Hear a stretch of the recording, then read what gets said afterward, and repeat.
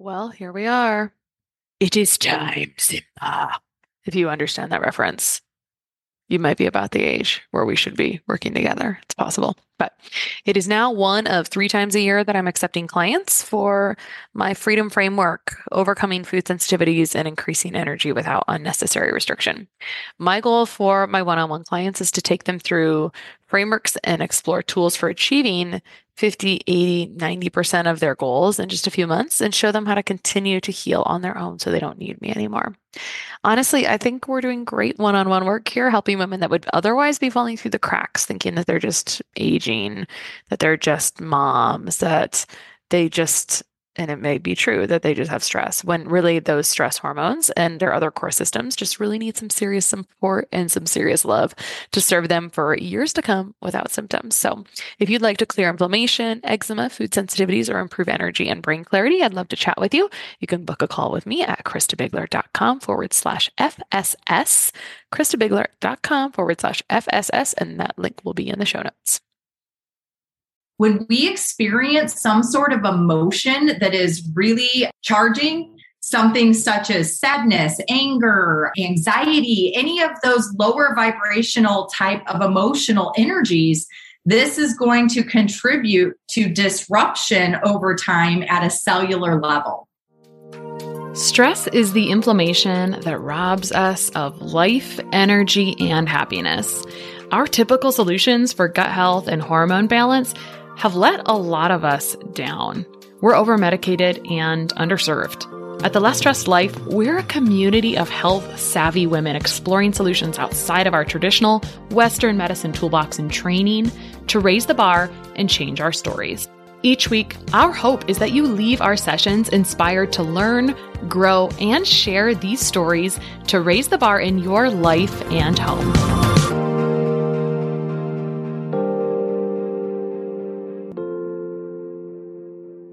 Access to functional or specialized medicine testing and standard blood work is a big piece of personalizing care plans to help our clients succeed.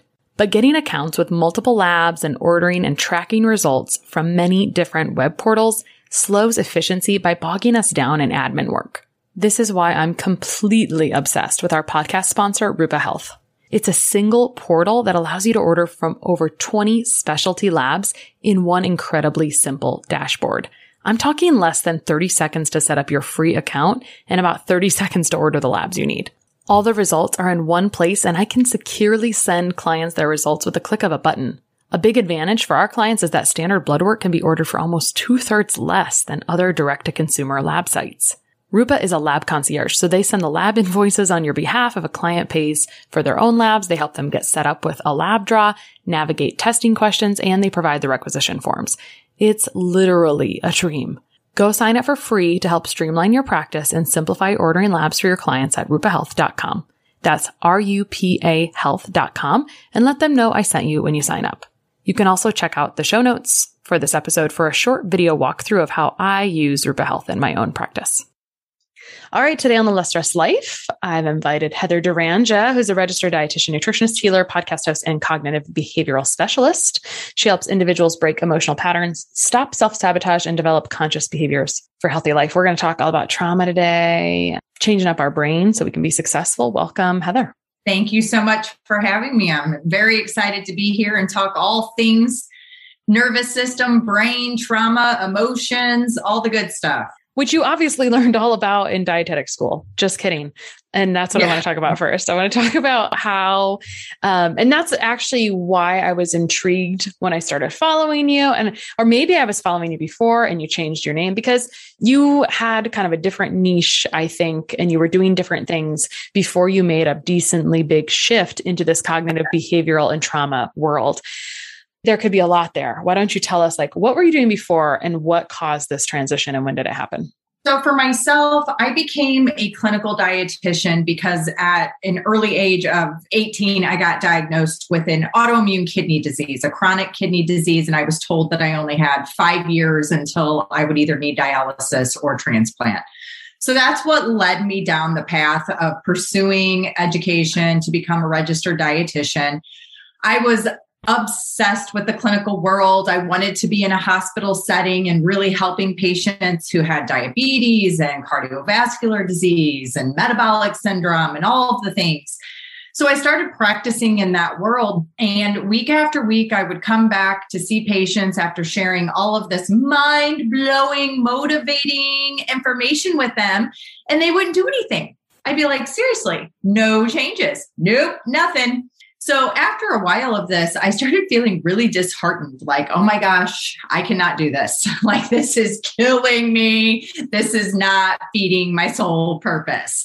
So it got me thinking, and it really kind of intrigued me to, well, if this isn't about lack of education, then why do we have the unhealthiest population in the world, despite the fact that we have the most advanced technology resources available to us?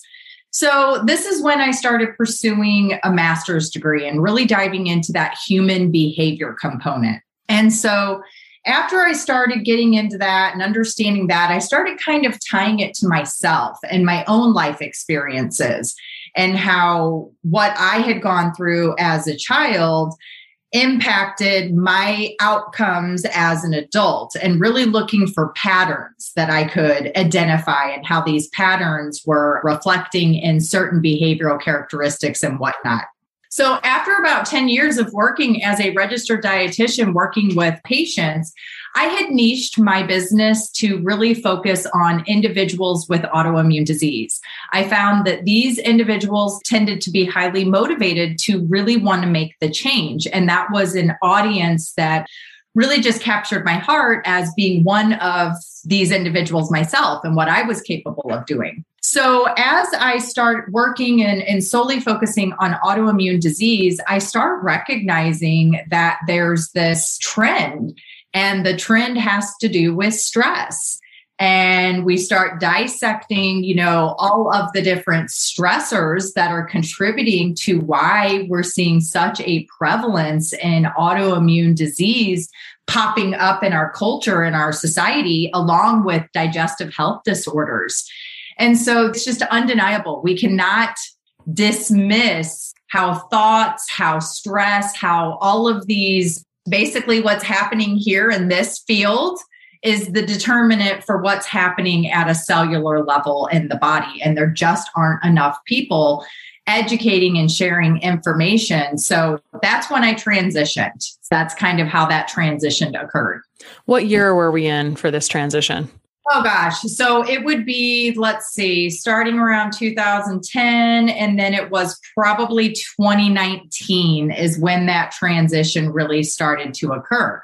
And for me, being transparent, there was a lot of stuff that I was going through in my personal life that was having an impact on my physical health. And I couldn't deny how all of this was connected and how it really stemmed from childhood, if that makes any sense. No, it makes perfect sense. And just to back up into your story, a girl after my heart who is a past kidney dietitian, you kind of spoke to everyone's heart that's ever been a clinician, right? It's like, oh my gosh, this is so powerful. Yeah. Oh, not motivated. And so then you get to motivated individuals, and then you're like, oh, this is like such a roadblock, which is where, you're on a podcast by this name. I like to just mention that I named the podcast this because it was a synonym for inflammation. It doesn't really matter now. It didn't attract different people. It's just, I was trying to widen it, which is not really the goal, whatever.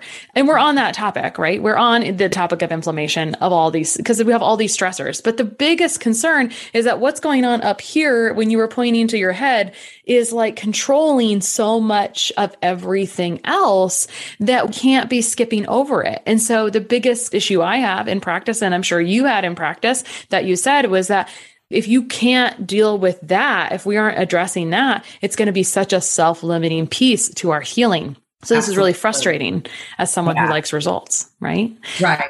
And so on to that, topic, to speak a little bit more to that. In 2012, I got diagnosed with cervical cancer.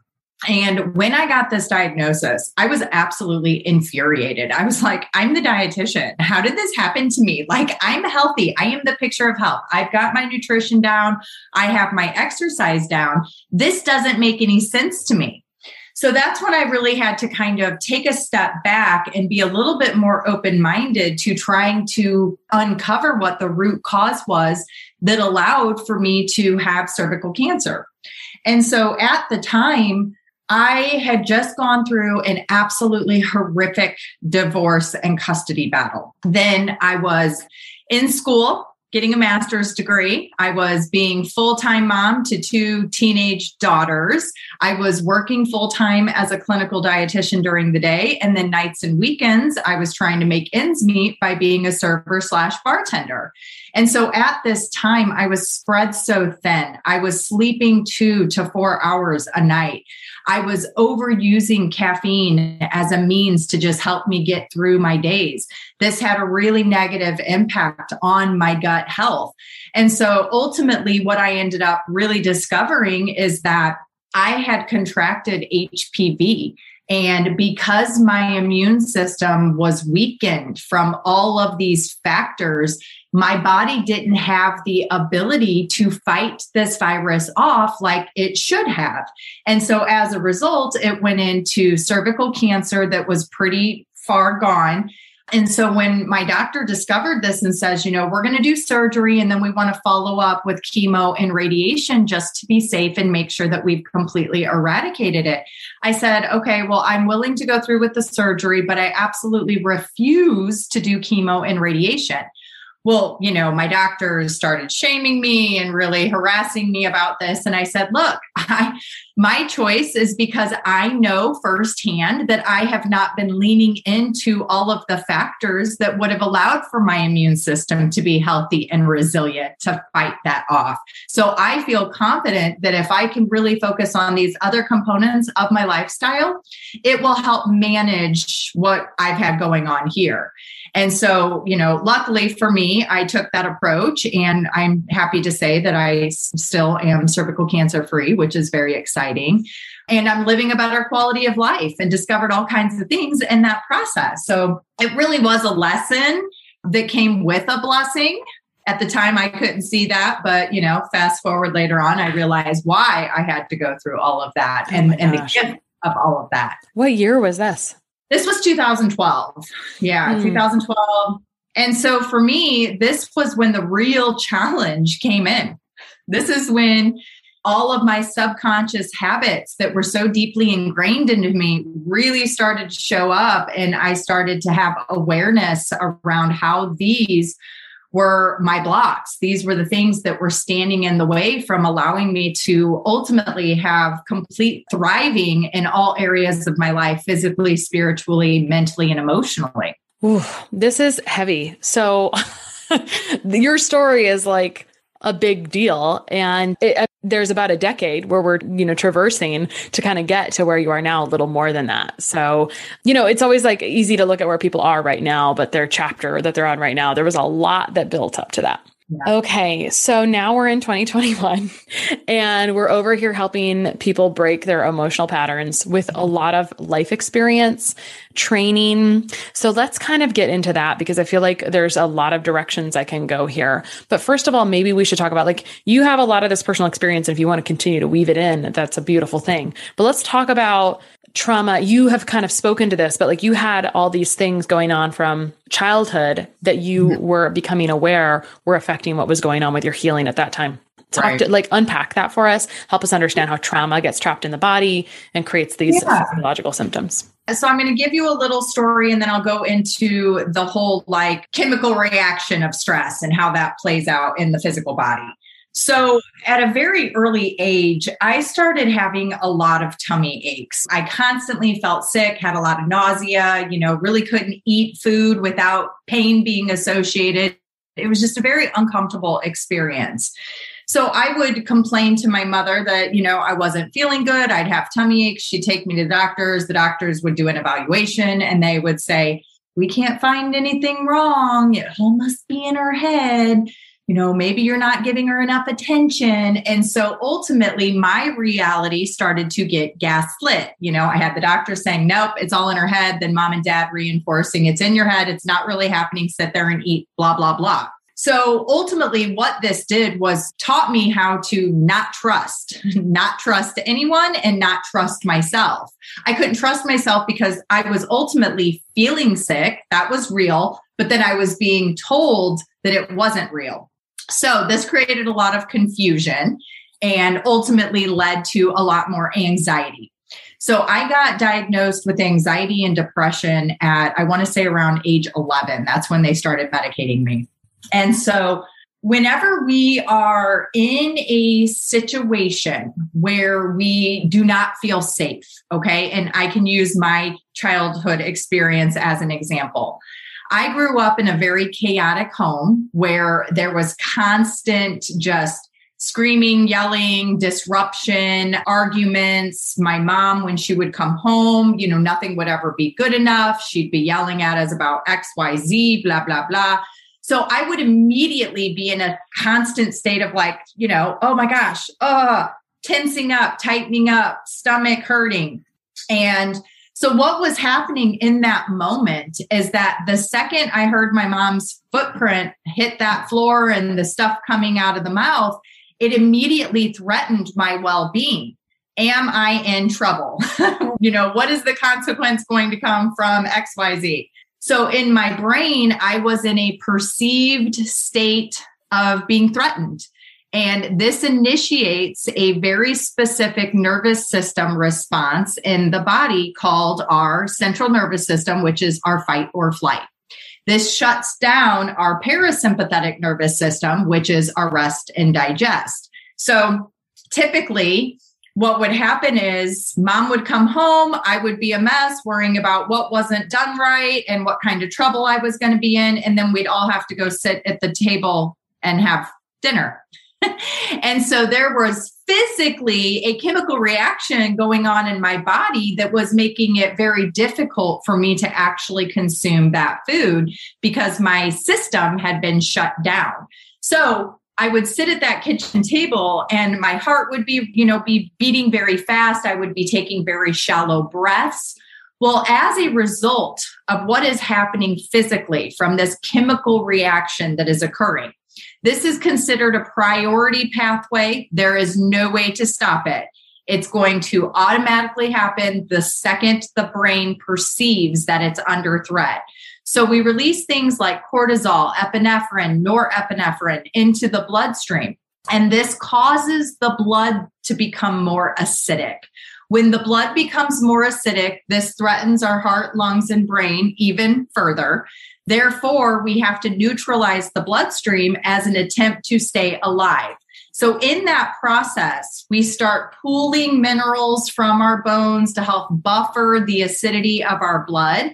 And we create what are called metabolic acids. So these metabolic acids are floating in the bloodstream, and eventually they make their way to the mitochondria of our cells. This is the powerhouse of our cells. And I want to use the analogy of a magnet. So we have positives and negatives that are in constant play inside the mitochondria of the cell. But when we're constantly in a perceived state of stress, we're going to be constantly producing these metabolic acids that are then going to create disruption of pluses and minuses inside that cell. And as a result, the cell is not going to function as optimally as it could. And this is where chronic disease starts to present over time.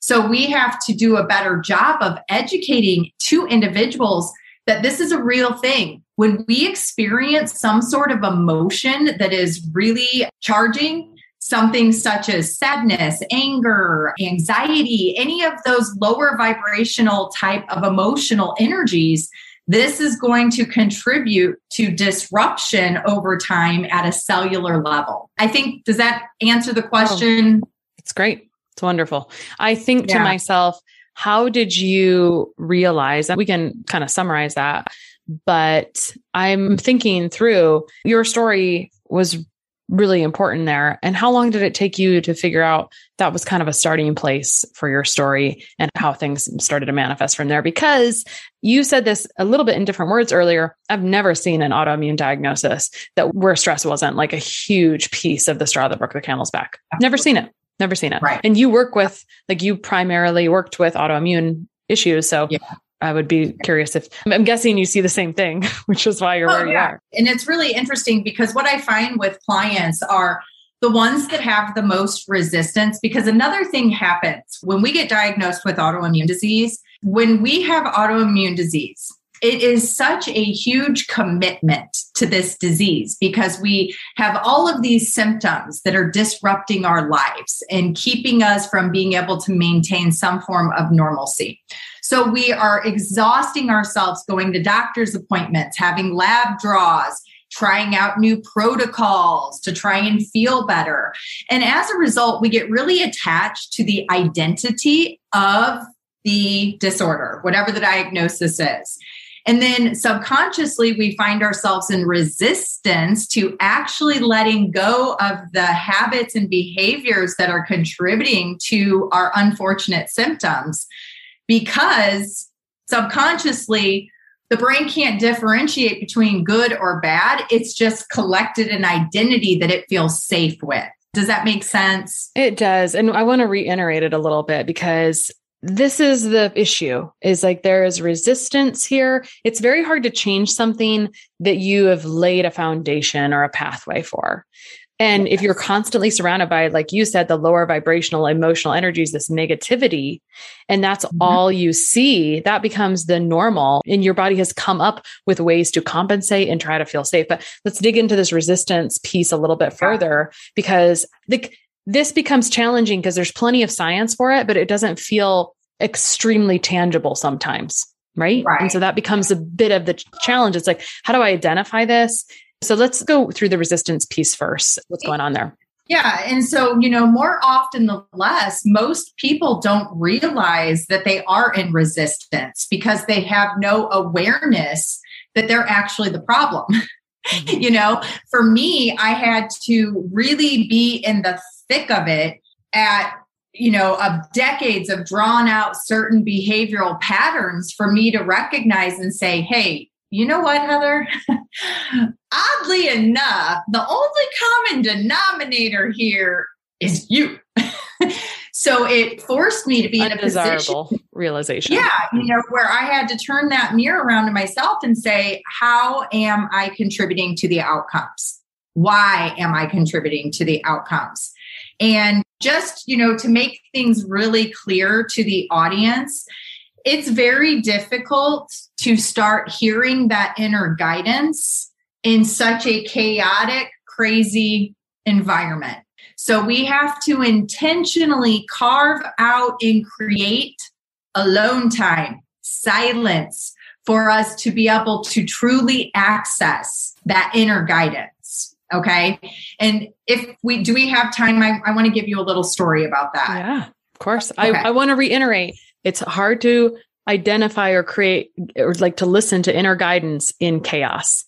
Yes. And I call this bulldozing. This is my recent thing. It's like, we're just kind of bulldozing through life. Like you can't be self-aware if you're so busy and you can't stop being self-aware. We're overstimulated.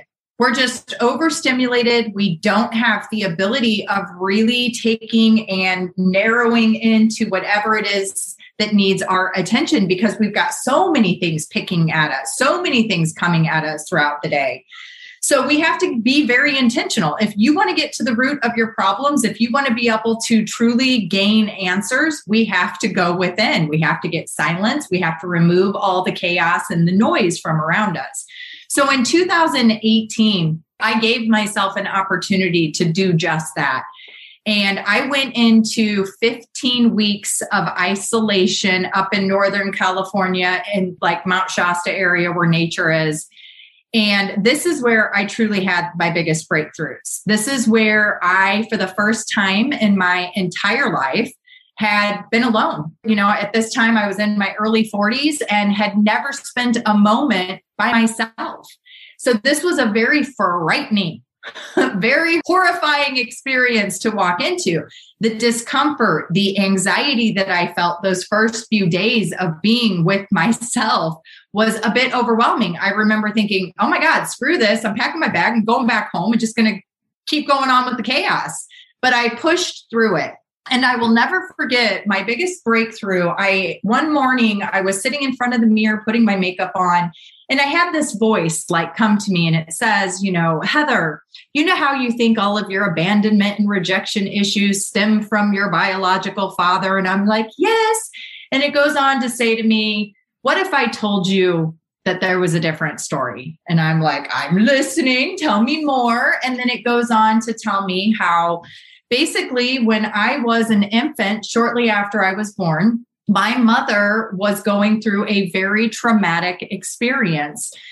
Her best friend, whom was also her brother, got killed in a motorcycle accident, and this was devastating. Her father was an alcoholic and an abuser. Her mother was a codependent. She had an 8-year-old brother. And then me, this tiny little infant who just came into the picture, and a husband who, preferred his drugs and alcohol. So my mom was overwhelmed, very traumatized, and did not have the ability to nurture me and give me what I needed at that time. So this was the true root for all of the rejection and abandonment, limiting beliefs programs I had been operating out of, specifically when it came to romantic relationships and the choices and the patterns that played out with that. This was really a phenomenal awareness, because in that moment, I was like, wow, that sounds pretty practical. Like that really makes sense. And so towards the very last few days of my duration up north, I invited my mother to come out. And when she did, I presented her with the same story I just told you and said, is this true? And this was the first time in my mom's life that she wasn't defensive, that she didn't, act erratically. And she just looked at me and said, yes, I couldn't even pick you up to hold you and feed you and love you. And I couldn't even take care of myself. She was like, it was devastating.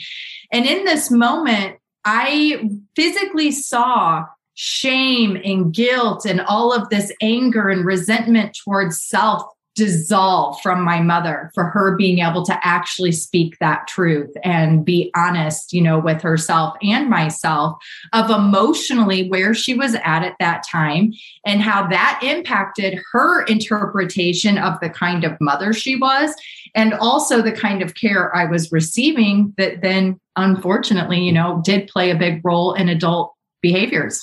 That is an intense story. I have some questions that I can't continue until I understand. 15 weeks? Yeah. Did you say 15 weeks? Yes, it was 15 weeks. Mm-hmm. What possessed you to land on 15 weeks alone? Not like a week or 2 weeks or 3 weeks or 5 weeks. 15 weeks is a substantial amount of time to commit to be alone. Why did you do that? So I had hit rock bottom. I had, for the 4th time in my lifetime, been in a narcissistic, codependent relationship where I completely lost myself. So for me, this was one of those rock bottom places where I really had never felt more lost, more confused. To be perfectly honest, I was suicidal at that time. I really had just lost all hope for life. I thought I was fundamentally flawed. I didn't think that, I was worthy and deserving and that I could live the kind of life and have a loving relationship and all of those things. So when I decided that I had to be honest with myself and recognize that I played some role in this, I had to take some responsibility for something. Otherwise, I wouldn't have this track record of the same thing over and over and over. However, with each one of the situations, it just got worse. It was even more detrimental than the time before. And so I didn't have a specific time frame. I knew that I needed to go for a minimum of, 2 to 3 months. I needed to give myself a significant amount of time to discover who I actually was, what I wanted in my life. And that was really frightening because I had never entertained any of those ideas before. I was so busy in my life surrounded with chaos and taking care of everyone else that I really couldn't answer those questions. I didn't know where to start. So for me, being alone was frightening. But then I discovered that if I shifted my perspective and I thought about the young version, the little girl, Heather, who had so much responsibility and didn't get to have an exploratory, fun, exciting childhood, what would she want to do? And that's how I started to cultivate that relationship with myself, was really trying to honor that inner child and have her guide me towards who my truths actually were. This is a thing, right? Like inner child meditation and work, correct? Yes. It's like a area of work people can go through. Well, yeah, because the truth is that all of the traumas that we experience that then shape our adult behaviors, they typically occur between the ages of birth and 8 years old. So it's that inner child that didn't feel safe due to some traumatic experience that is truly the gatekeeper of who we are and how we're showing up behaviorally as an adult. Well, and you had at this point done, I believe, your education about, I don't know what the education was that you did. You said at this point you do cognitive behavioral things. Right. So I got my master's in what we call, it's really, really long, but it just specializes, dives into human behavior and understanding how humans show up in life, why we choose to take the actions that we do. And a large component of that is neurological training from our environment without our awareness. So most adults are going through life and they're absolutely miserable. However, what they're doing is they're defending habits and behaviors that were never theirs to begin with.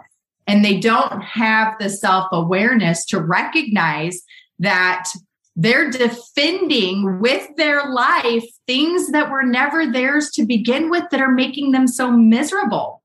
This is where shame and self-sabotage come into play that help keep us stuck in our subconscious, unhealthy behavioral patterns.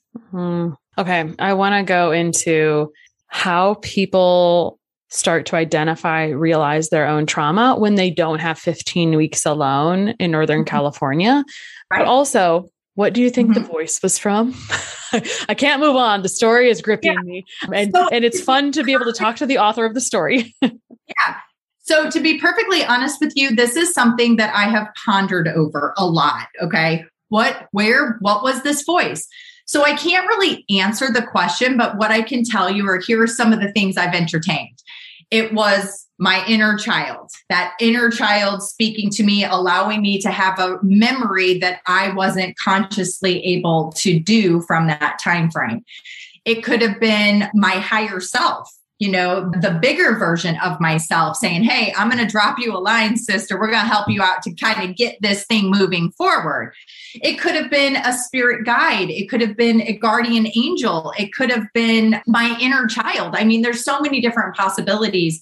All I know is that this information felt more like truth than anything I had ever been exposed to. Like there was something about receiving this information that went, that makes a lot of sense. And most importantly, it also helped me shift my perspective around my mother and her behavior when I was a child. It allowed for me to really view her in a much more compassionate, loving, and understanding place. All of the anger and resentment I harbored towards her for her aggressive behavior immediately dissolved because I got to really, in that moment, experience what she was going through, be able to empathize with how difficult it truly must have been for her having this new baby and feeling so much grief.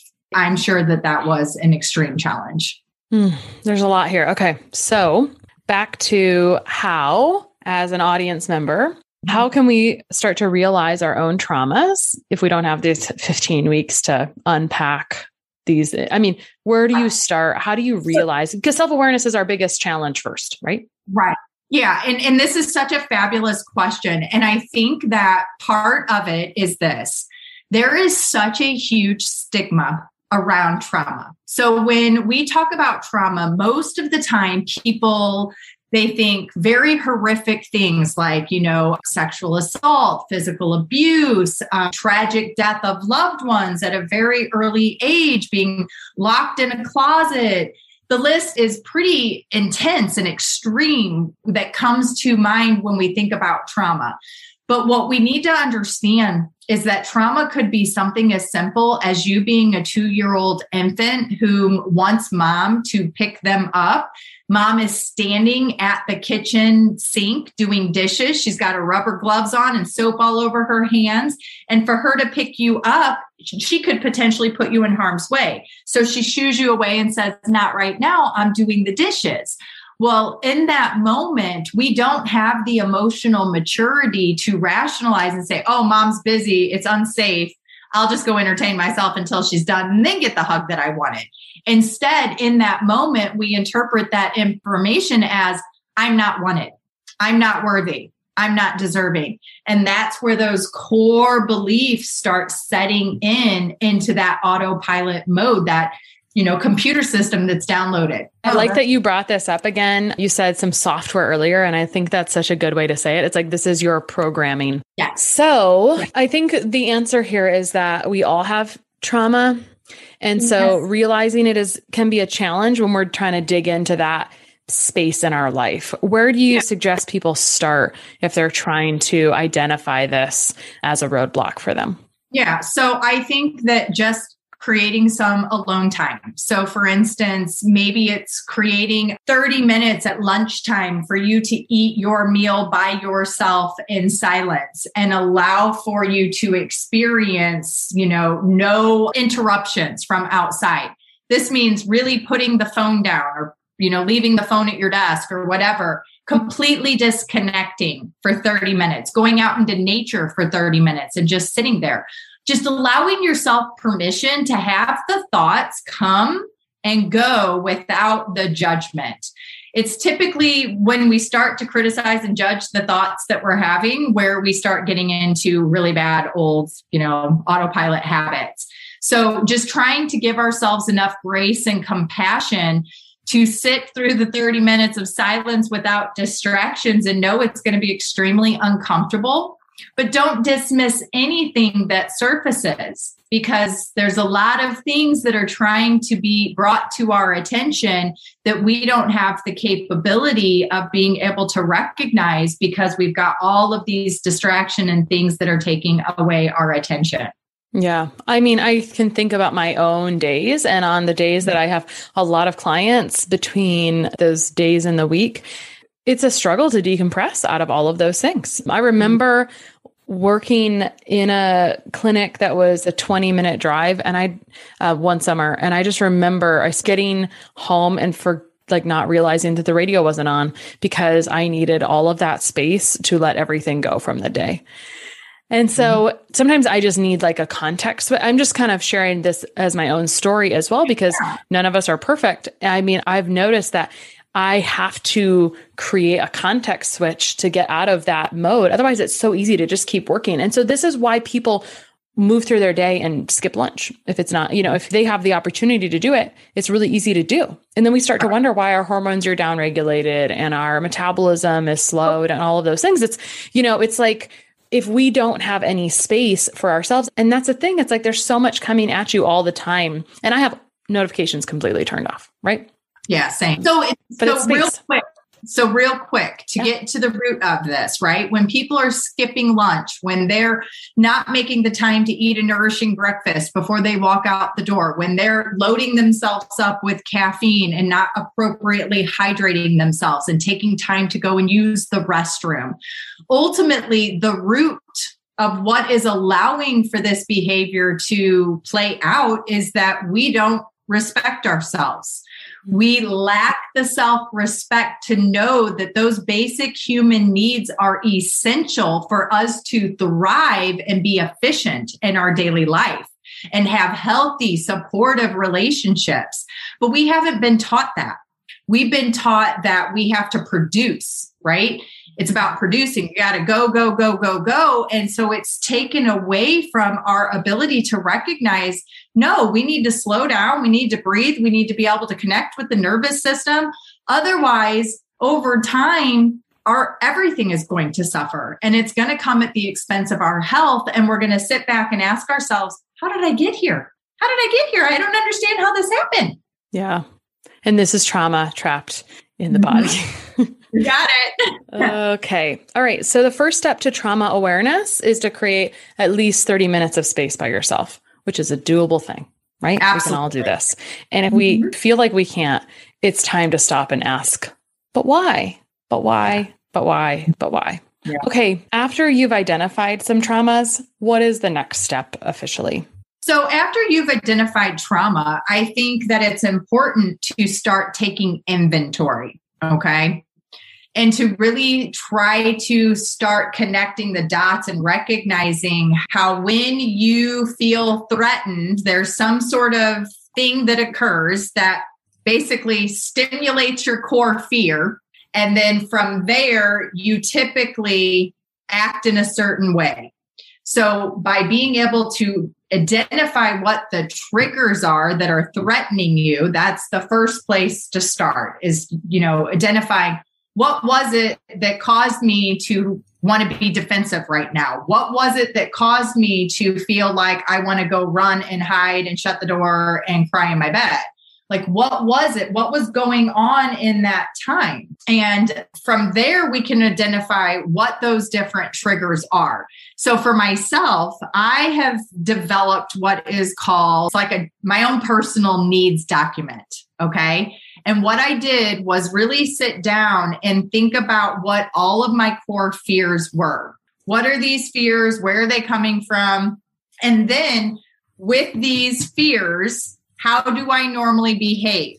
If we don't understand how we respond, then we don't know how we can take different action to yield a different result that is more favorable. Does that make sense? No, absolutely. And what I really hear here also is that a journal would be a good tool throughout this. Sitting alone and you're feeling things come up, where are you going to put that? What are you going to do? Shove it back down? If you get it out on paper, there's some science there that we're kind of letting it go. And also it's hard for you to do the next step, which is taking inventory, if you can't put that all out. Sometimes when you're talking about things out loud with someone, you solve the problem as you talk through it. It's kind of like that, but if you can write it down, it's substantially different. Yes. So I just want to give you one example of one of these needs that I've created on this document for myself. Okay. Mm-hmm. So one specific is I self-betray by sacrificing my own needs, values, and boundaries in order to make others happy for fear that they may not accept me if I express my true self, or it will create some form of conflict. So I have really clearly identified the things that make me feel threatened, that cause me to typically respond in some unhealthy manner. And so when I'm self-betraying and self-sacrificing by putting everyone else's needs first, it creates a lot of resentment and anger within me that then causes me to react or respond in some way that normally that would never happen. I'm looking for whatever the excuse is to kind of blow. Does that make sense? Yeah, absolutely. So the more that we can start identifying what those patterns are, what the triggers are, and what the patterns are on how we show up, it really helps us to understanding how we can start taking some sort of responsibility to shifting that pattern into a more healthy place. So that's the next piece though. I mean, because you're identifying this pretty serious, very clear couple sentence or two about what your basic, fear is, why that happens. And that's good to identify it, but it's kind of a negative framework, right? It's I have this stuff. So then do you turn it positively? I think this is also the question. My next question was really how do you start to retrain the brain and reprogram the software? Is it turning this narrative on its head, or what happens next? Yeah. So definitely changing the narrative is going to be a component of that. So when we recognize that we start having traumas, a lot of times it can elicit victim mode.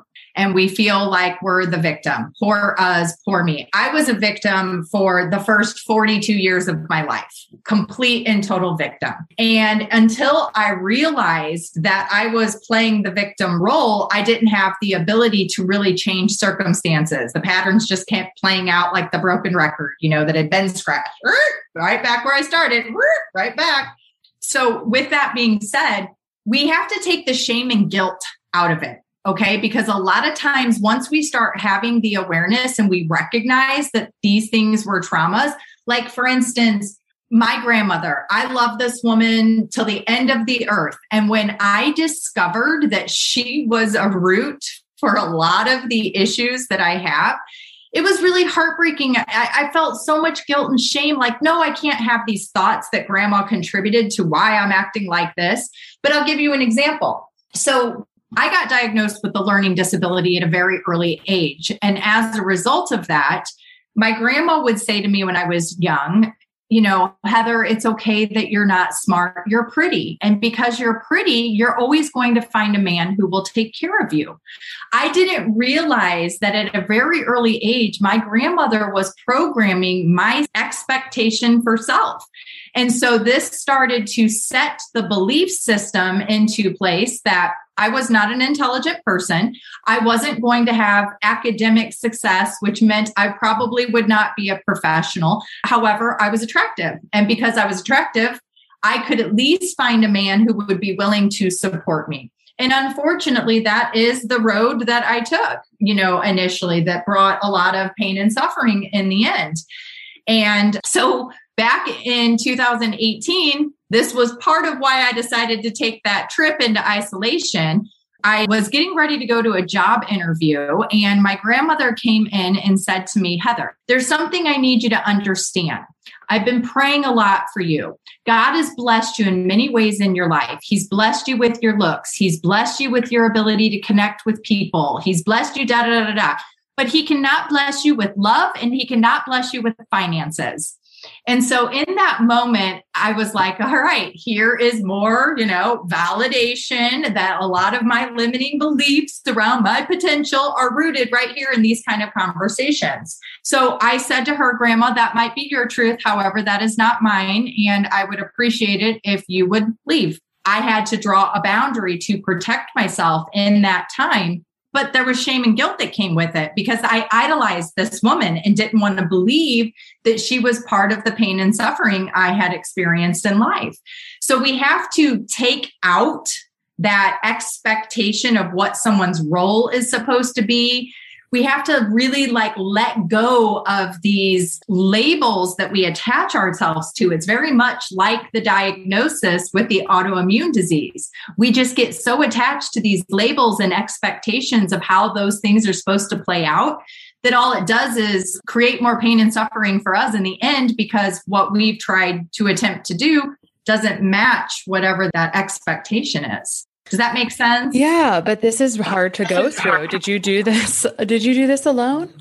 Yeah. I sought therapy and I utilized different modalities of therapy, energy healing. At the time I had done Reiki work. There were lots of different approaches that I had taken. But to be honest with you, it was really the self-work that I had to do on my own that allowed for me to truly make that transformation. So one thing that I want to really make very clear is that I was programmed in the womb to be in a constant state of fight or flight. My mother was 17 when she got pregnant with me. And at that time in her life, things were not smooth. She had a lot of stuff going on and was in a constant state of stress herself.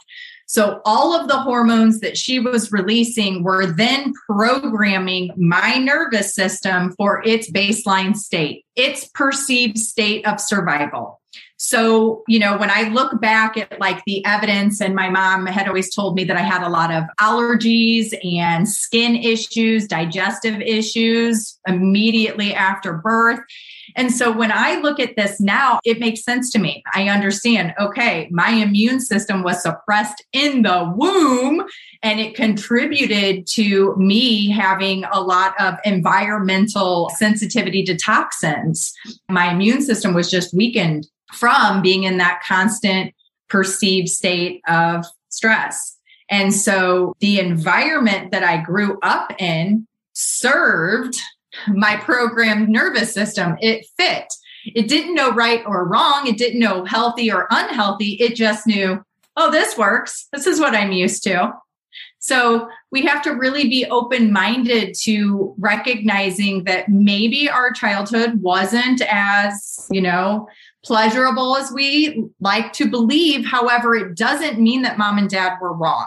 It doesn't mean that mom and dad need to be shamed and guilted. They were just doing the best they could with what they inherited from their environment. So as soon as we have that awareness, that's when we have the ability to then start changing and choosing differently, to really have the ability to break those generational traumas.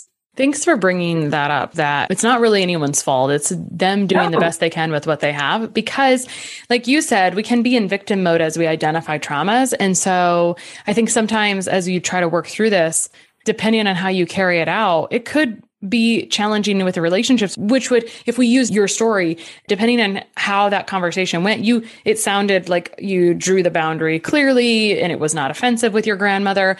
But what could have happened there is she could have overthought that. It could have damaged the relationship, which would have further valued like feelings of unworthiness and poor relationship, ability to not be able to hold a relationship. I mean, that's a possibility. We talked about how this was at the very beginning. This can be challenging to make tangible. Stories help make things tangible, for sure. Thank you for sharing so much of yours, because it helps people see. It helps people see. And the beauty of it is that through all of those situations and experiences I've had to go through, these have served a purpose in a positive way. Because if I had not gone through all of those different challenges and traumas and whatnot, I wouldn't be the individual that I am today. I wouldn't have the ability to understand and relate to others and what they too have been through, and then have a tangible story that they can see. There's hope, there's action, there's things, everything serves a purpose. It's truly up to us to decide whether or not that is a lesson or a blessing, or maybe it's a lesson and a blessing. So it's all about shifting that perspective. And that's where the work comes in. We have to learn how to redirect the dialogue. And so, one of the things for myself, I hated myself at a very early age. I started kindergarten the day after my 4th birthday. So developmentally, I wasn't ready to be in school, but my parents needed childcare. And this was the most affordable option, public school system. And so I started getting picked on. I did not feel very safe. I have a very specific trauma that I experienced in kindergarten that I shared on one of my podcasts. And I didn't realize how this specific trauma played a role in my thoughts around me being able to be successful as a career woman and having love in my life. So there was a very specific thing that happened to me in kindergarten. I'm just going to be transparent with the audience, okay? When I was a child, I would hump myself in order to fall asleep at night. This was my coping skill. This was my self-soothing coping skill. So when I started kindergarten and the teacher says, go lay down, it's nap time, I did what I always did. And that was grab the blanket and start humping the blanket until I would fall asleep. Well, the teacher immediately came and grabbed me and started screaming and yelling at me, took me out into the hallway and told me I was a terrible person. Called my mom, told my mom what had happened. So then my mom had to have a talk with me, telling me that this was not okay. It was really bad. Shame on me. So ultimately, this was one of the major traumas that contributed to my own sexual health, But what I ended up discovering was not only did it impact my sexual health, it had an impact on my ability to receive pleasure, period. So that means receiving a gift from someone, being able to entertain a sexual relationship and have pleasure from that.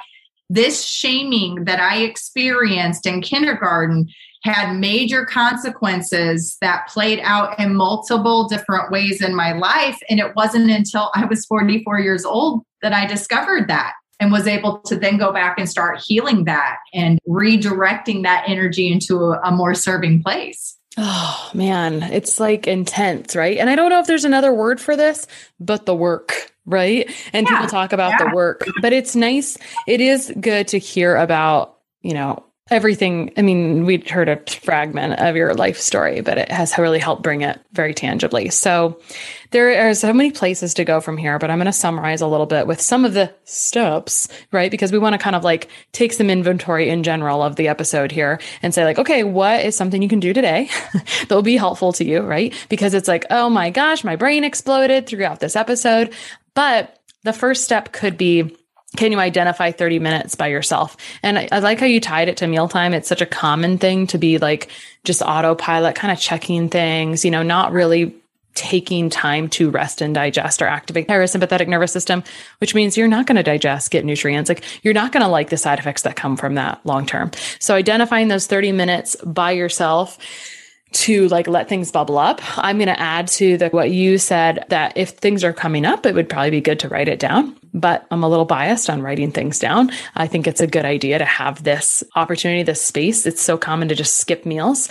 And then after that, take inventory of what's bubbling up. You have this needs document that's got these core fears, where they come from, how you normally behave. That's some deep stuff right there that you can continue to uncover. And then from there, my question was, how do we start to retrain the brain or reprogram the software? And I didn't take notes on how that looks. So why don't you fill in that blank for me on step 1 there as kind of the third step here? Because that's the most important piece, is like, how do you shift this? Right. So this is where we have an opportunity to really identify the perspective that we're coming from and being able to shift that perspective into a place that's going to feel better in our own physical body. So for instance, if I'm coming from something very deep into victim mode, how am I being the victim? Identify, how am I being victim right now? Is victim serving me? And then being able to have the ability to redirect that thought somewhere else. So for instance, anytime my financial situation feels unstable, that's a huge threat for me that really goes back to a lot of limiting beliefs around scarcity and growing up in poverty and feeling lack, right? Just not good enough. And so I recognize, and I'll just give you an example. I had to get new tires put on my car a couple months ago. I knew that the tires needed to be replaced. They were bald. Luckily, I live in California and we don't have a lot of rain. So I knew this needed to happen, but I didn't want to allocate the time. And then my boyfriend says one day, hey, we're not going to go do this. We're going to go get new tires on your car. And I was infuriated. And so I'm in my car, I'm driving to the tire place and I'm like so pissed off. I'm like, oh, this is going to be a really fun date day. Let me tell you. And then that's when I recognized what I was doing. And I was like, Heather, what's the root of the problem here? Oh, you don't want to spend the money. Okay. All right. I'm seeing you. You are feeling threatened by having to spend the money for the new tires. How can we shift this? Well, I shifted it by focusing on gratitude. Thank God I have the money in my checking account to purchase these new tires. Thank God I have the ability to go and get tires changed on my own terms. I'm not on the side of the highway stranded somewhere with a flat tire waiting for AAA to come. And now I'm late for whatever XYZ thing I was supposed to be at. So I get to control circumstances. As soon as you start really trying to do this, all of a sudden it just starts coming to you and you're like, yeah. Next thing I know, boyfriend shows up. I drop car off. I'm in the best mood. I thank him immensely for putting me in a position to have to take the time to do this because it's only going to benefit me. And we have an excellent date day. So it's really about trying to recognize when you're in that emotional state, how it's making you feel. Is it serving me or not? Am I playing victim? And how can I shift that into better dialogue, new self-talk that's going to be more serving? I love it. You need some space alone to identify where you're at. You got to take some inventory. It's going to be a little bit difficult to do that. So take some paper. And then from there, don't spiral. If you start to react as you normally have forever, like to stop the spiral, shift the perspective to gratitude, which is part of that neuro reprogramming, right? Which is something that you help people with. I know you have a free webinar on retraining your brain. Heather, I mean, this is like a deep thing, and we want some tools to work on these pieces because we all have neural pathways that we could improve. So how can people find you online, or where can they start? So you can find me on everything as Heather Duranja. So it's my first and last name. It's Deranja. I have a website, social media. I'm most active on Instagram. That's kind of my favorite platform to play around on. But you can still find me at Facebook. I've got a YouTube channel as well where I, do a lot of interviews with professionals in the field and just kind of collect all of the different tools. And we're all very different. So it's not a one size fits all approach. There are going to be things that are going to connect with one individual that really are tangible and help them make that transition a lot sooner than other people. So be open-minded, not one thing, like my approach is not necessarily going to be the fix for every single person out there. We're all very different. So giving ourselves the permission to know that is a key piece as well, setting realistic expectations. So yeah, you can find me at Heather Duranja, and I have a free webinar that you can download that kind of introduces you to more of the sciencey stuff on how we've gotten where we're at and some tangible things that we can start to do. It really does boil down to consistency and setting realistic expectations. Typically, we've been taught that it takes 21 days to change a behavior, but what we've learned is that it typically takes about 66 days to have the ability to grow that new neuroplasticity that will allow for the old subconscious to now shift over to this new autopilot place that serves us better. And I will be honest with you, it's such a phenomenal feeling when you have the awareness to recognize you've shifted over. I was having a conversation with a naturopathic doctor recently where I was explaining to them a situation that I encountered where a person slammed on their brakes in front of me, and the old Heather would have immediately gone into a back state of stress, heart literally beating so fast, feeling like it's going to come out the other end of me. So I go through this incident, and the whole time I'm calm. My heartbeat stays the same. I'm like, oh, wow, that just happened. So I'm talking to the doctor and I'm like, is something wrong with me? Like, am I just completely burnt out? Do my adrenals not work at all anymore? Like, what is happening? And she starts laughing and she says, well, honestly, she goes, you might be one of the lucky few who actually really have control of their nervous system response. And you've trained your body well enough to know it's going to be fine. No need to overreact. It's going to be fine. And for me, that was a really exciting moment to have because that used to be such a debilitating part of my everyday life. And I think what's fun about that is that despite everything you have, sometimes it's hard to see the label on the bottle. And she pointed out what you intuitively knew, really. Yeah. I mean, that happens to all of us. So just pointing out that sometimes it's nice to sometimes it's nice to get that opinion. And luckily she guided you in the right direction, right? Yeah. Oh, I can't help but wonder, that's a beautiful place to end. But, I have to bring this question in because when you told that story, it brought back memories of me riding with people who have, the traditional response. And what would you say to someone when they are surrounded by someone who's not doing work? How do you put up that shield and that barrier? Is it just the awareness, I have to put up a shield on this? I cannot handle this. I'm going to remove this from my life as much as possible. Yeah. And so unfortunately, that is a reality of this process, is to start identifying how others are impacting you emotionally and energetically. And if you don't like the way that you're feeling and you have expressed your needs and those needs are not being met and honored, then that's where we do have to make some really tough decisions. I had a girlfriend that I loved more than anything in the world. My heart broke for her because she just had one heartache after another with life in all components of everything, professionally and personally. And whenever she would come over, my nervous system would be on overload listening to her complain. And so finally, I realized that I was actually playing a role in supporting her unhealthy habits. And that was just sitting there and listening endlessly to her complaining. And so finally, I decided that I needed to intervene and change because I didn't like the way it was making me feel. So then you're going to laugh. So I purchased this guy, okay? Says good vibes only. And so when she would come over and she would start to complain, I'd start, nope. And so I started distracting her with the noise. And then it really helped her in a way because it really helped with self-awareness about how much she was complaining. And it got to a point where she had to decide, either I have to choose to not talk about all of these tragic, unfortunate things, or I just can't go over there anymore.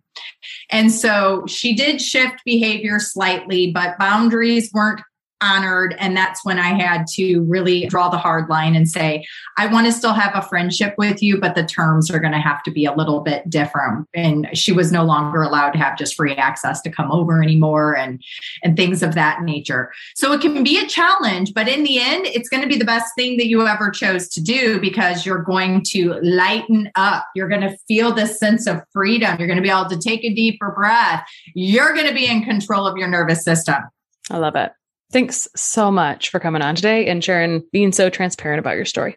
Oh, it's my pleasure. I believe, again, all of the things serve a purpose. And so I've let go of that shame and the embarrassment around a lot of things that I once harbored. It is my truth. It is my reality. I'm owning it because it helped me get to where I am today. And I am so grateful. I feel so blessed and so fortunate to be here and to have the ability to do the work that I do, like yourself, to help others start living their best lives. Sharing and reviewing this podcast is the best way to help us succeed with our mission to help integrate the best of East and West and empower you to raise the bar on your health story. Just go to reviewthispodcast.com/less stressed life. That's reviewthispodcast.com/less stressed life. And you'll be taken directly to a page where you can insert your review and hit post.